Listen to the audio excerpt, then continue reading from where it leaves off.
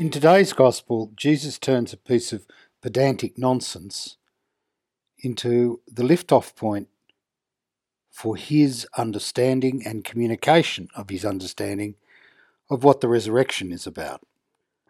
The Sadducees did not believe in the resurrection. They thought death is death and that's the end of it all. And so when Jesus comes along and starts talking about the life of God in us and about the enduring and unending and eternal life of God in us, they try to trip him up and say, look, he's just a distracted person who doesn't really know which way's up or where things are going. So they try to trip him up with a piece of pedantry about someone marrying multiply, all of whose wives die, and therefore wondering in the resurrection who are they going to be united with. To which Jesus replies very bluntly, you don't get it. You don't get it. The eternal life that God wants us all to enjoy is not bound by the restrictions and the laws and the nonsense that we might impose on it. That's not the way God works. The way God works is God offers life and love and includes all people all the time in every way. So that is what is going on in this particular extract from the Gospel. The assertion that God is much, much bigger than the small little constraints we like to put on God to control and predict and contain God's action in our world and in our lives. That's what Jesus is saying about there in the next life there won't be marriage or giving in marriage. Just put all your concepts born of the world and the way people are treated to one side.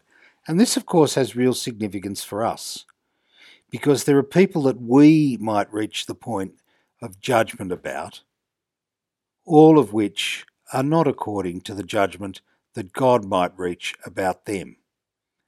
And our conversion as believers in Jesus is also conversion to the way God views people, which is not the vindictive, self-justificatory way that we might do it, of saying, because you've done this, the outcome for you is going to be that. That's not the way God operates at all. If we want to find out the way God operates, let's begin by first of all praying for those people that we have great difficulty with, maybe who've hurt us, maybe who've neglected us, maybe who've inflicted burdens upon us.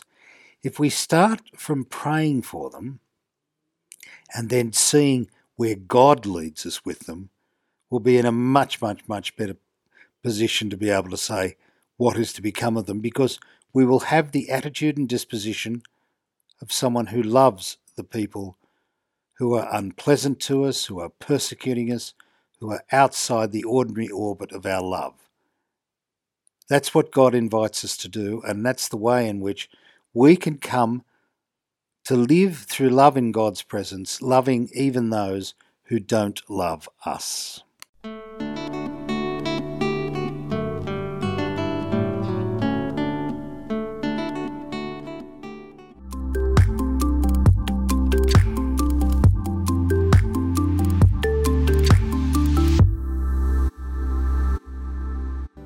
The Union of Catholic Asian News is the leading independent Catholic news source from Asia. Support our network of Catholic journalists and editors who daily provide accurate independent reports and commentaries on issues affecting the Church across the Asian region. Go to www.ucanews.com/donate and do your bit. Thank you.